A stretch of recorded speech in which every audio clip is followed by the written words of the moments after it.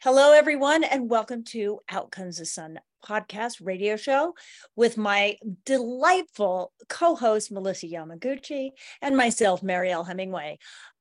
Today, we have started on this incredible summer. Summer. I mean, we haven't started. I mean, I guess we're full-fledged in it. Summer now. We are in it. We are in it to win it, I hope. But a lot of people are suffering under that, right? Like apparently there's a lot of issues with hot summer stuff going on. I mean, incredible, insufferable heats. All Europe is experiencing an incredible heat wave. Humidity, high humidities. The East Coast of our tender United States is experiencing raging flooding. People are losing their gardens and their lands. And yeah, it's like, I mean, uprooting trees. I mean, trees that have been around for 25, 50 years, the trees are being so uprooted because the soil, the ground is so moist. You have to ask yourself when things like this are happening, when extreme weather is going on, right? Because we had an extraordinary winter, right? There was so much moisture. There was so much snow here in Idaho. There was so much rain in California. Mm-hmm. You know, we came out of a drought for years. Came out of a drought in Idaho, and now the East Coast is being inundated with this heat. And I know a lot of people were saying, oh, I wonder because it was such a cold spring here, whether we were going to have a massively, hot summer. It's pretty normal here in Idaho, but, across the nation, I always wonder, like people that say, oh, the global warming thing doesn't happen, but you have to wonder if there is just we have not treated this Mother Earth terribly well for many decades, and it might be just that she's had it with us. She's like, I'm up to do that. I mean, I recently read about a recent gathering, if you will, of people who were discussing different political topics. And we are not a political show, so I'm not going to venture too far into it. And I won't name names, but I will share with you some of the stuff that came out of the meeting where a group of people were asking questions of a potential candidate running for an office. And in this seemingly benign, innocent question being asked, someone in the audience stood up and said, I don't believe in climate change. It's a hoax. And another person said, you're an idiot. And these two men, not the candidate on stage and not the journalist asking, but these two men in the audience started going at each other and became so volatile and vicious in their language. Nothing was physical, except for the gentleman who indicated that he didn't believe in climate change, that it was all a hoax, took the microphone and released an unpleasant amount of flatulence into the microphone for the entire and that's what I think about climate change. So I tell you this story to highlight that this is a very hot topic for some people who will lose all sense of decorum in the fight for what they believe to be accurate about this. So far be it from me to try to change anyone's mind. However, I agree. When we're looking at, in my humble, honest opinion, when you're looking at some of the scientific knowledge and acknowledgement of the shift of our planet, you have to think, okay, well, where do we draw the line with what we do believe in science and what we don't believe in science for those who don't question it? So if you look at this and you believe it, then it holds merit that there's a shift changing, and we as humans are propelling that shift faster than the environment is. Well, when the icebergs are melting and things, it's just happening, and that's a reality. Yeah. Now, maybe that's not climate change. Maybe that's just the Earth going through what the Earth goes through in cycles. That could be it too. But there is this kind of, I choose to believe in science when it's convenient for me. Yep. I don't choose to believe in science when I don't like it, when I don't like what they're doing. Yeah. So sounds like an argument with my husband. When he doesn't believe when he doesn't like what I'm saying, he argues with me. Yeah. Right. I know. I mean, I guess there's, and as human beings, we're in this place, you and me as friends, the wonderful thing about our friendship is that we get to talk about whatever it is that's on our minds, right? We have this ability to say, well, I don't really think that way, or I strongly believe this. And yet I'm very open to your opinion. You're very open to mine. And I think that that's where, like, even when it comes to climate change, when it comes to science, it comes to the weather, whatever it is, we have to be willing to have a discussion about it. And, we've talked about this before, but this idea that we can't have conversation about things that we're curious about is, I know, it's just a weird world we've developed. We're not allowed to say what's on our mind because that puts us in a camp. well, And I I want, really dislike that. and I'm okay with somebody having a different opinion of me. I don't really care. Yeah. As a matter of fact, I had lunch with with the two women, and one of them was very comfortable in speaking up, disagreeing with me on something. She goes, "No, no, no, I don't agree at all, Melissa."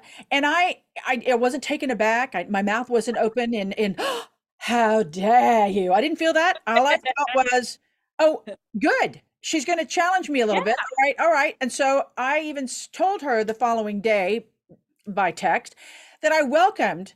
It wasn't discord. It was a difference of opinion, and I didn't have to agree with her, and I knew she didn't Right. need to. But if I was saying the sky's a beautiful baby blue, if she would have said I disagree with you, I think it's a really, from my perspective, it's royal blue. She's not wrong. It's for her perspective. So I didn't need her to see it the way I did, and I think that I found that lunch to be so delightful as a result.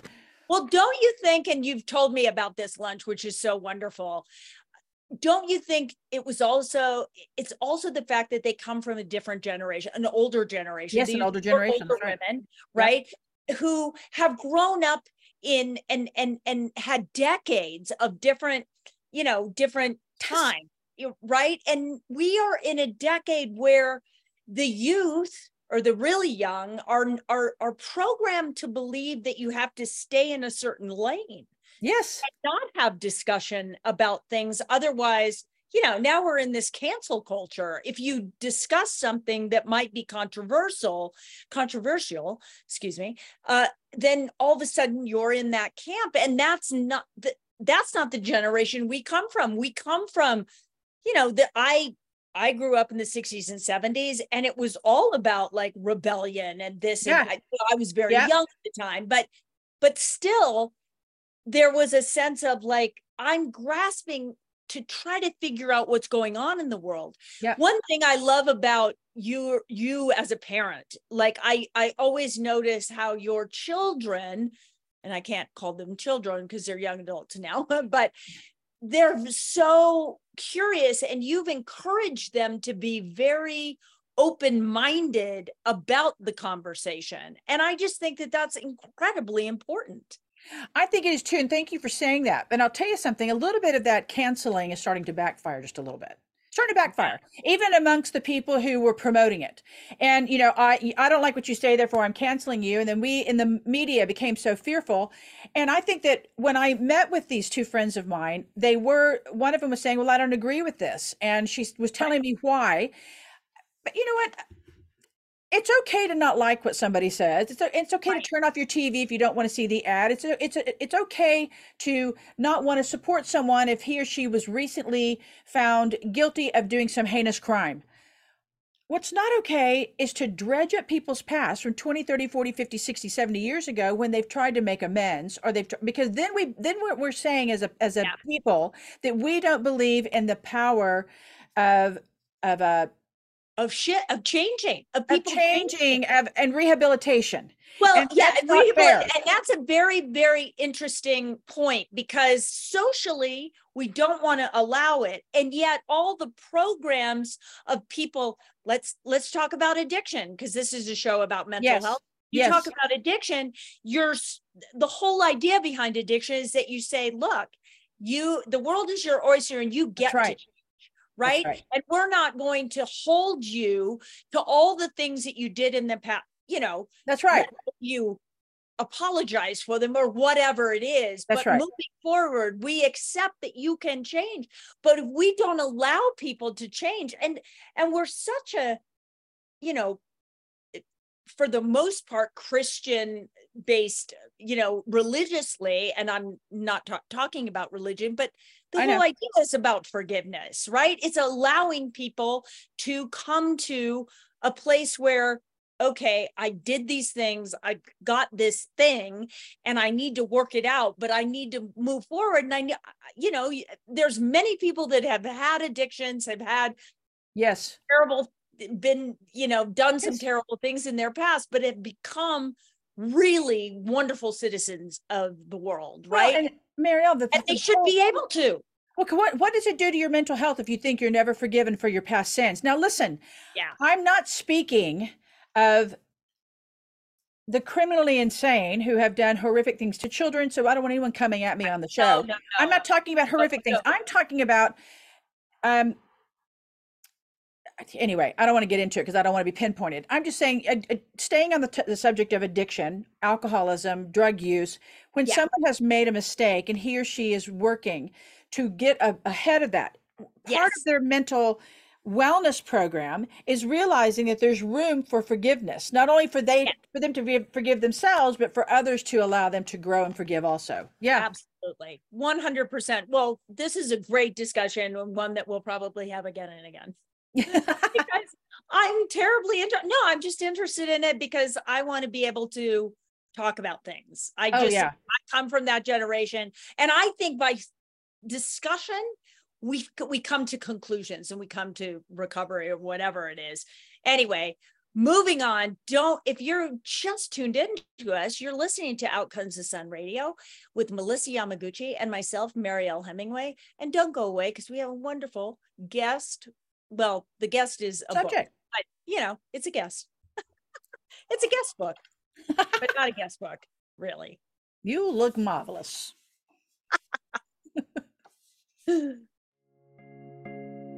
As a mental health advocate and author, I love books. Books have the capacity to inspire, educate, transform, and ultimately help readers all over the world. So if you want to publish your book, or if you need help writing your story, I highly recommend Mindstir Media, rated the #1 best book publisher around the country. Mindstir Media can help you no matter where you are in the book writing or publishing process. Go to mindstirmedia.com to learn more and schedule a consultation. Hello, everybody. Welcome to Out Comes the Sun Radio. And I'm excited today to talk about a book because you know that I have a book club. It's called the Marielle Hemingway Book Club. But also, I just love to talk about books because I think books are so important. I think that it's just a shame that we don't read as much as we used to. But you, Melissa, my co-host, amazing co-host, Melissa Yamaguchi, have a friend who wrote a really interesting book that I find fascinating.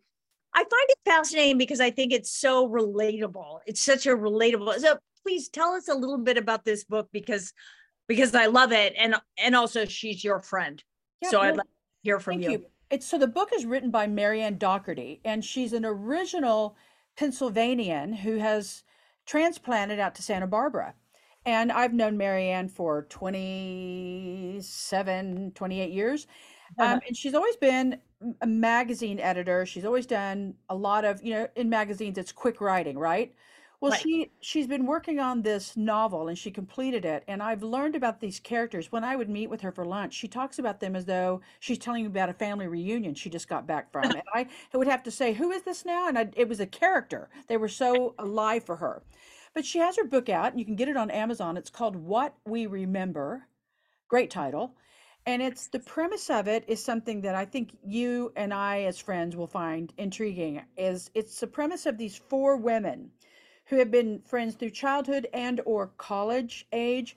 And it shows the metamorphosis of their friendship throughout the years, whether it's during marriage or childbirth or the loss of someone or divorce or cancer or whatever the issue is, showing how even though they've changed and life changed for them, this core fabric of friendship was able to keep them tied together. And you and I both know how hard that is.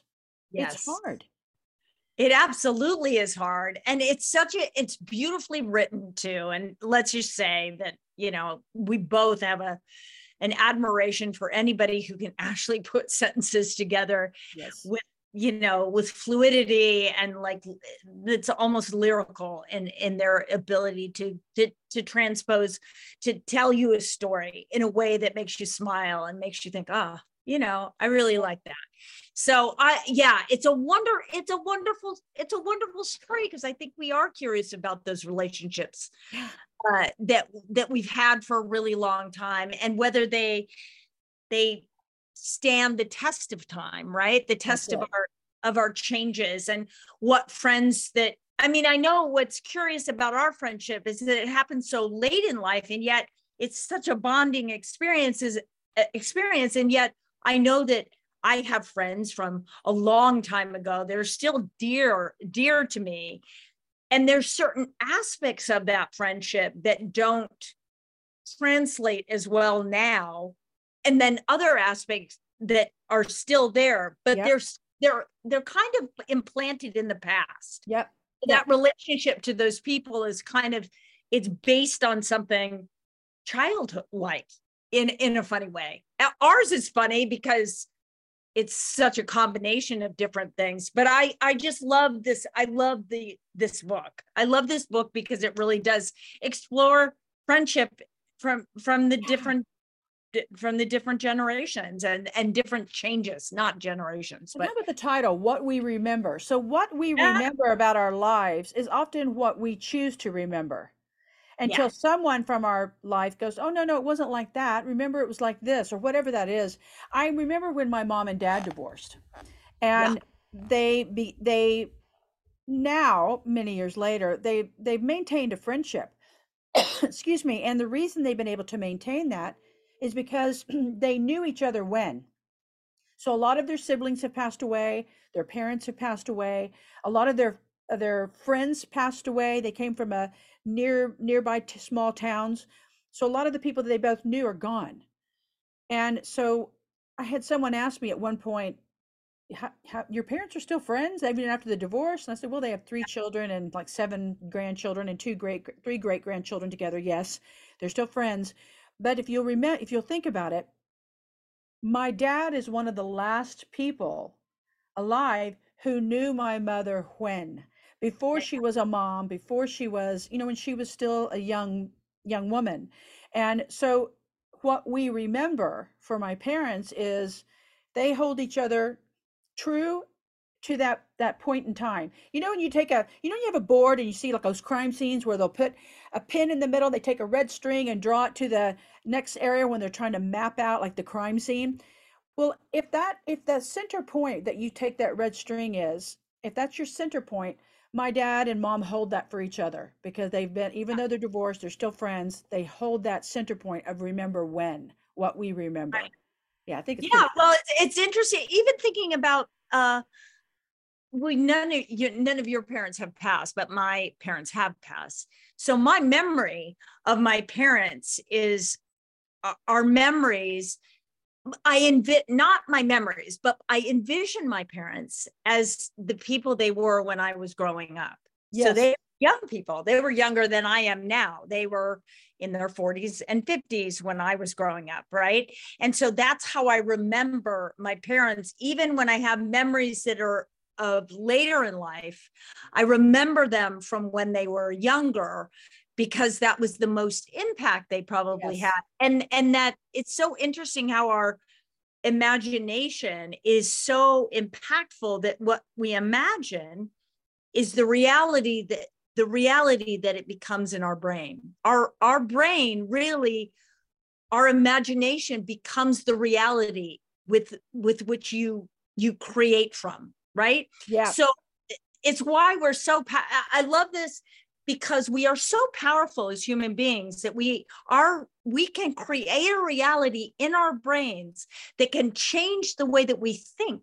Yeah. And by changing the way that we think, we can actually change physicality, problems in our physical bodies. If we have diseases, if we can change that thinking through having an imagination of what you would like to see, so you're actually seeing it in the brain, your brain is understanding that as reality. And the more you think those thoughts, and create that imaginary vision, whatever it Yeah. is, and you keep thinking it, keep thinking it, keep thinking it, you can actually create it as a reality. That's what manifestation is. It's not some mystical, I think that it's that the brain has the ability Yeah. to recreate your reality by thinking the thought that you want to have happen over and over and over and over again. I find it fascinating. So this book reminds me that, I don't know, and everything is perspective when you look back on history, right? Well, and It's like, also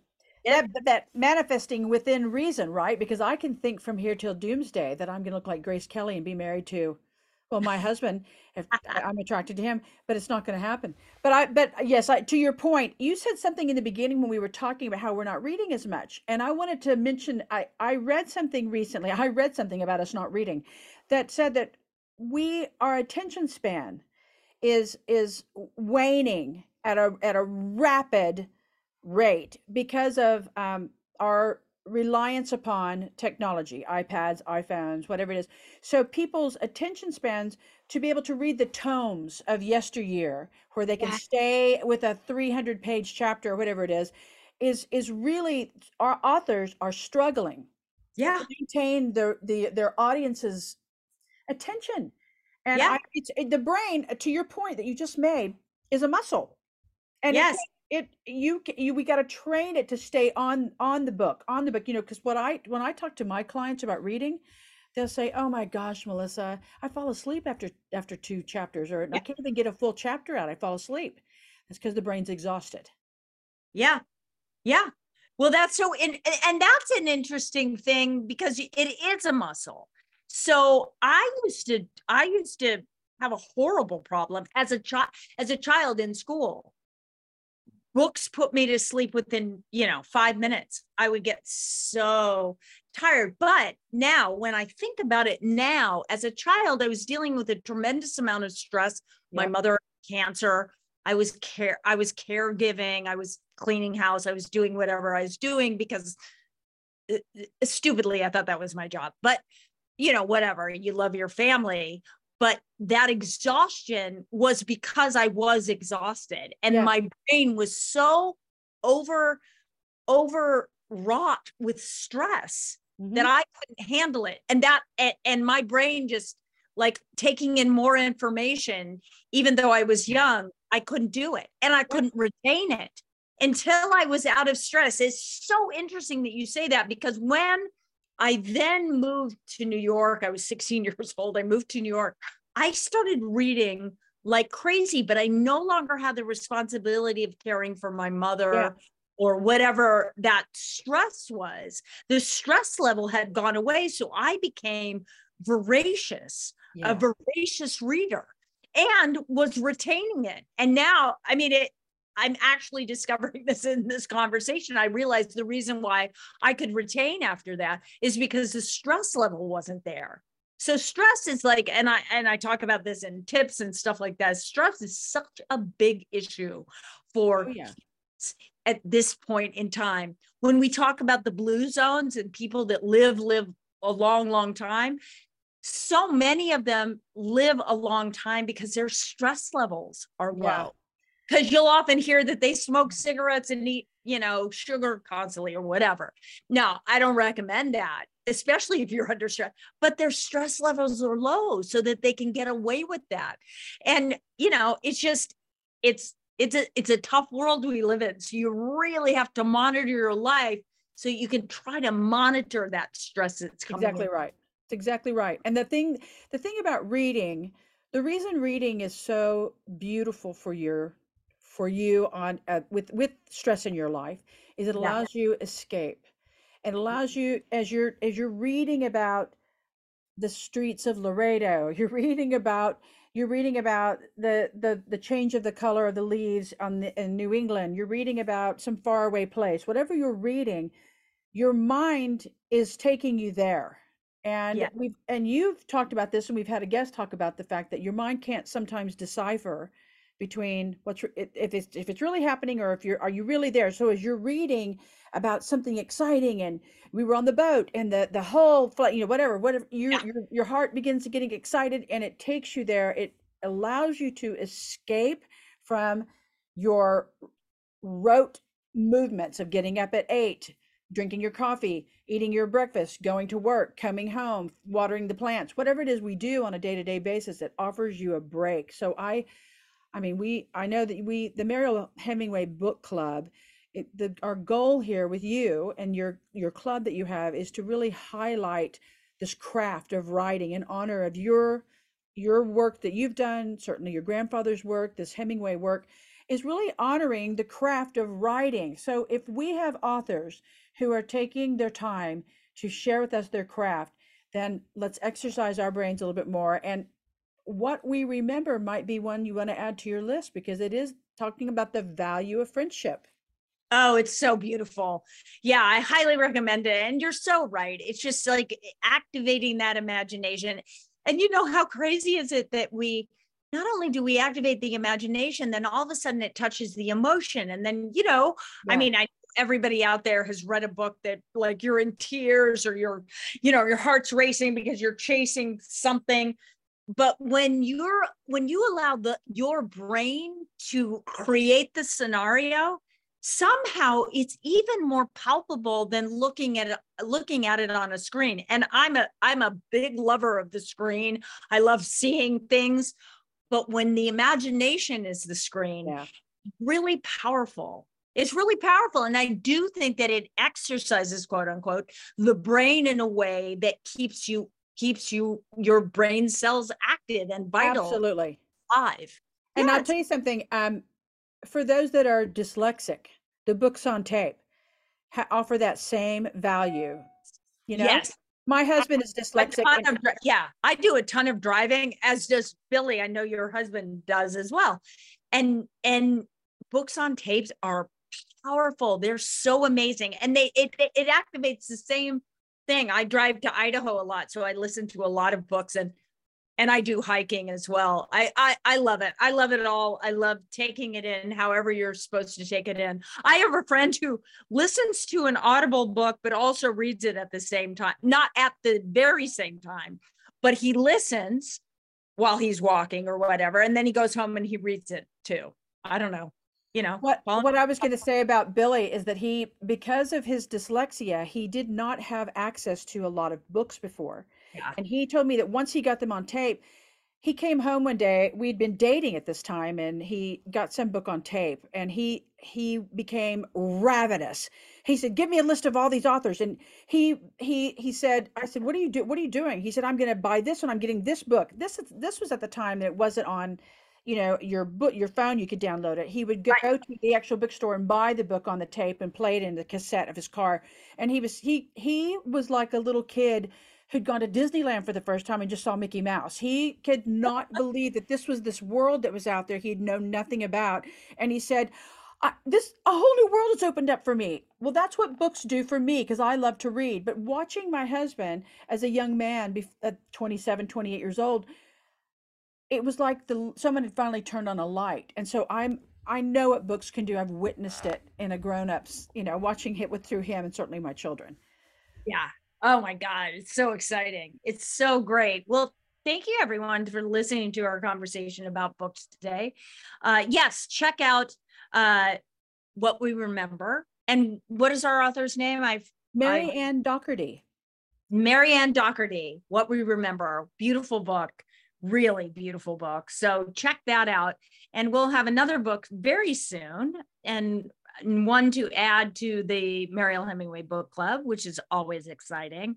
And don't go away, because we will come back and we'll have a tip from Melissa Yamaguchi about energy. Hi there, this is John Sane, best-selling author, futurist, and strategist. And my research is taking us right into the heart of the biggest challenge we are all experiencing. How do we thrive as human beings in the age of AI?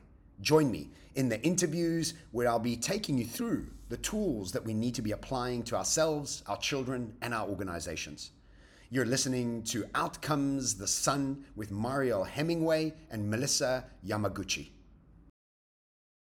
Welcome back to Out Comes the Sun with Mariel Hemingway and me, Melissa Yamaguchi. I want to share with you some feng shui tips about death. Now, I've spoken before about grief and I've spoken about clearing your space, but there's some very specific things to do when you've experienced a death of someone with whom you live.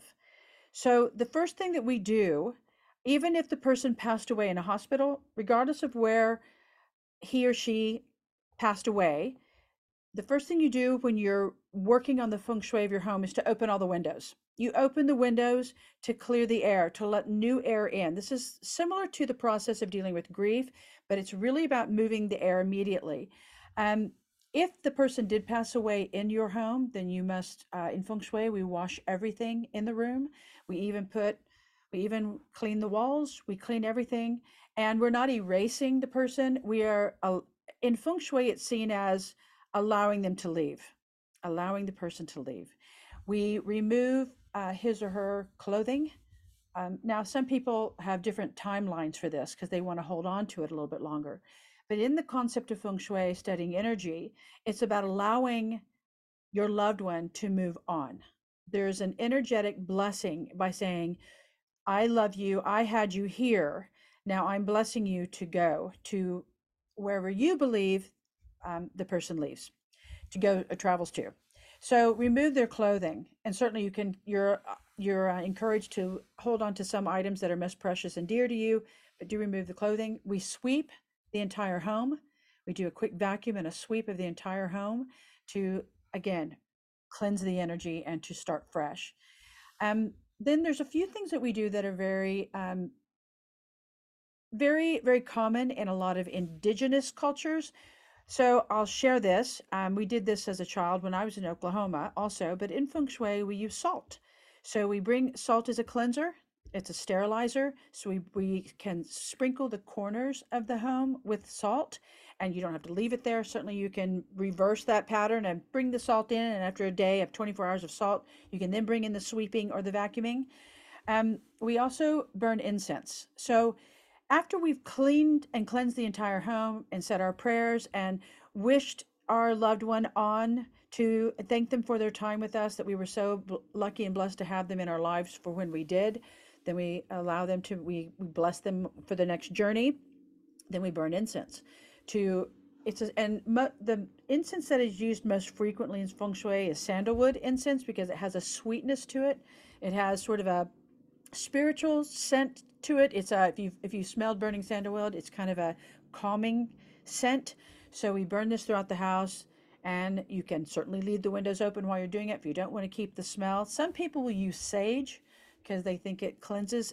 Sage is often used though in feng shui to remove toxic energy. So if there was something that you felt heavy or bad about, then certainly sage would work. But if you are blessing a loved one to move on and it was a natural passing, then burning incense is a feng shui tip that we use. That's my tip for today around the concept of death in your home and in your life. So stay tuned, don't go too far. Coming up next for a tip on balance is Mariel Hemingway. Hello, and welcome back to Outcomes of Sun Radio. You are listening to Mariel Hemingway and Melissa Yamaguchi, and I'm going to give you a little tip on balance. I want to talk about meditation today, and people often ask me, oh, how do you meditate? What do you do? How does it work? And look, there's no magic solution to meditation, right? There's no magic way of doing it that's going to instantly make you become a Buddhist monk or a Tibetan monk, or that you're going to all of a sudden have no thoughts. I think there's a misnomer about meditation that once you start meditating, you'll eventually get into this place where you're going to have no thoughts. Well, I've been meditating for 30 plus years, and I have yet to have a no thought situation happen to me. I wish it were the case, but basically meditation is a time that you disconnect from technology for the most part. Now, that being said, there are apps that will give you some guided meditations. That's often very, very helpful for somebody starting out meditation, to be guided with the sounds of water or wind or something in nature, or the sound of waves, lapping up against the beach, it's very helpful to help you to get into a calm place. And why do you want to get into this calm place? Because it disengages the stress, kind of the stress reaction to our lives. And when we are disengaged from that fight or flight, it's very helpful for our health, mental and physical health. So meditation is so beneficial on so many different levels. It just helps with bringing you to a sense of peace. And don't worry if you have to start out with 2 minutes. I often say to people, look, if you've never meditated before, start with 2 minutes. You can handle it. I promise you. 2 minutes is not going to kill you. And then after you started with your 2 minutes, you're going to add a couple minutes a week until finally you're up to 20. Say you never get past 20 minutes, but if you meditated, and meaning you took time to be still, present, and aware of your breath and aware of your body sitting in a seated position, or maybe you're lying on your back, as long as you're not going to just instantly fall asleep. But you're doing this with an awareness of your body in space, in time, and you're not stressing, right? And let me tell you something about stressful thoughts. Stressful thoughts will come. What you do when those stressful thoughts come up is you say, this is important. I will remember this. Because if it's really important, trust me, you're going to remember it in the 5 minutes that you're spending in stillness. And if you stick with that stillness past those, aggravating thoughts that you think you need to address immediately, you will find that when you address them after you come out of stillness meditation, or even just call it quiet time or prayer, if that's how you speak to yourself. But if you wait, you will come at that problem from a totally different perspective, because it changes the way you feel. Because if you've taken the time to be still and quiet inside yourself, you address problems differently, because you're coming from a place of calm. And when you come at problems or issues from a place of calm, you address them in a way that comes up with actual solutions rather than panic solutions. You're not in fight or flight. So meditation has so many benefits, and the physical benefits are profound. Even so much to say that people who suffer from diseases and things that are very, very serious, creating a meditation practice for yourself where you visualize your wellness, you visualize your physical body becoming healthy and repairing, and you visualize your cells being strong. And, if you have a low red blood cell count, you visualize those red blood cells coming to the rescue, right? Whatever it is that you need, you have the ability in that, quote unquote meditation, whatever you want to call it, that still time for you to really change things, even if it just means you're going to come at any issue in your life with a sense of peace, calm, and addressing it from a place where you're in control of the narrative, right? And that's what I think that meditation does. It enables you to turn things around so that you're not a reactor, you're a responder. And what I mean by that is we react to things when we go, and you don't take a moment to take a breath before you lash out at something.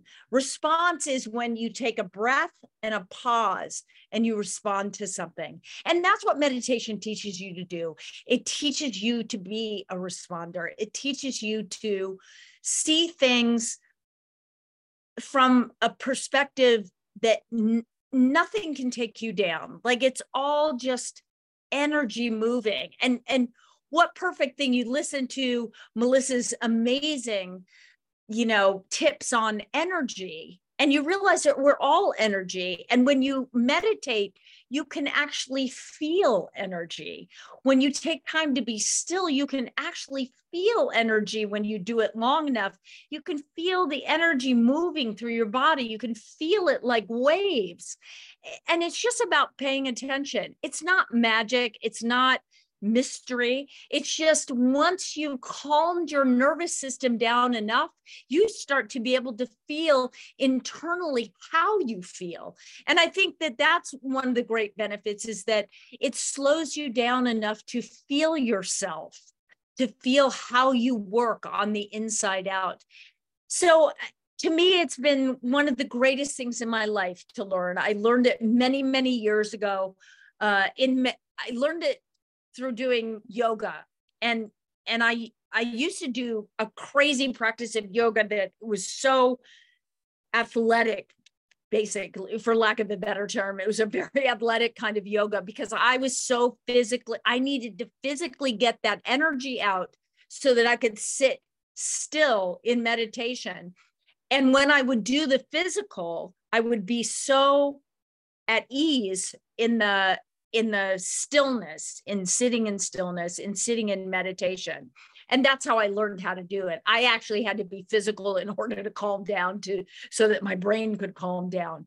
And now it's just a tool, but I don't even call it a tool. It's a joy for me every day that I wake up in the morning and I think of gratitude. And when I'm sitting in meditation, it's just this time where I know I'm blanketed in peace, blanketed in calm. And I know that I was taught self-love by meditation. And as goofy and maybe woo-woo as that sounds, it really isn't. It's very important for us to love ourselves, because truly the only person that can really love you, as the Miley Cyrus song says, I can give myself flowers.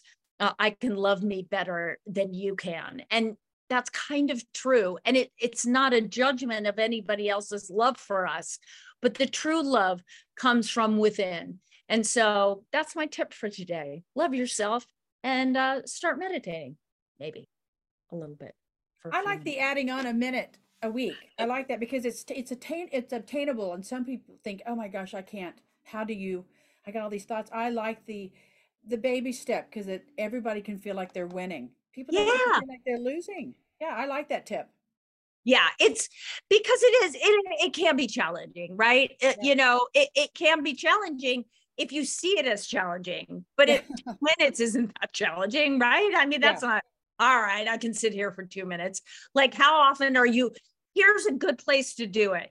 When you're on a plane and you just heard that you were delayed for 25 minutes. And at first it's so annoying and you're like, oh, and then I always say to myself, oh, wait, perfect time to meditate. And I start out just like everybody else. I'm a little agitated. I'm still listening with half an ear to, whether they're going to say that we're going to leave the gate or whatever it is. And yet that time that you take to just kind of, all right, come back to myself. I can't change this situation, but it's a great way that when you're a captive audience, and you're literally a captive audience, to practice meditation. It's a good place to start. That's smart. Fasting and meditating all on the plane. Yeah, there you go. Oh my gosh. Well, thank you, everybody. What an interesting show. I think for me, I learned a lot. Thank you, Melissa, for sharing all, I don't know, your insights into living life and friendships and, gosh, the brain, the imagination, and how much books can fill up our lives. And I hope everyone, I don't know, takes away something glorious from this little bit of time we had together. And it's so great that you're here and you're listening to Out Comes the Sun podcast. And again, I will always say it, please check out marielhemingwayfoundation.org and check out how you can help us become a resource navigator so that we can bring solutions for mental health to everybody in this country, whether they need holistic help or psychiatric help or medicinal help or pharmaceutical health, whatever it is. We just want to be able to guide people towards their solution, because there is a solution for everyone. So thank you so much for listening to Out Comes the Sun. We will see you again soon.